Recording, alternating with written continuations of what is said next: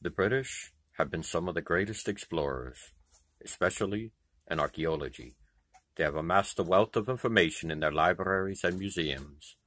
They have discovered that many past civilizations have explained so-called Planet X's orbit length, though they are erred a bit, and even described what damaging effects it has upon Earth when it passes close enough for its gravitational field to affect humans on Earth.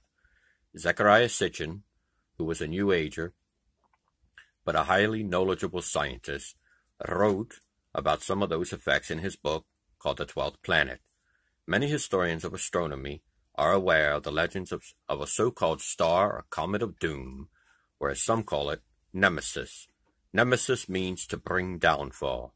According to these men's writings, the passing of this planet close to Earth brings with it debris, meteorites, asteroids, and upheavals of the Earth's crust. Mountains shifting, islands sinking, and others rising. Land masses splitting. Some land masses flooded, and ocean bottoms become dry lands.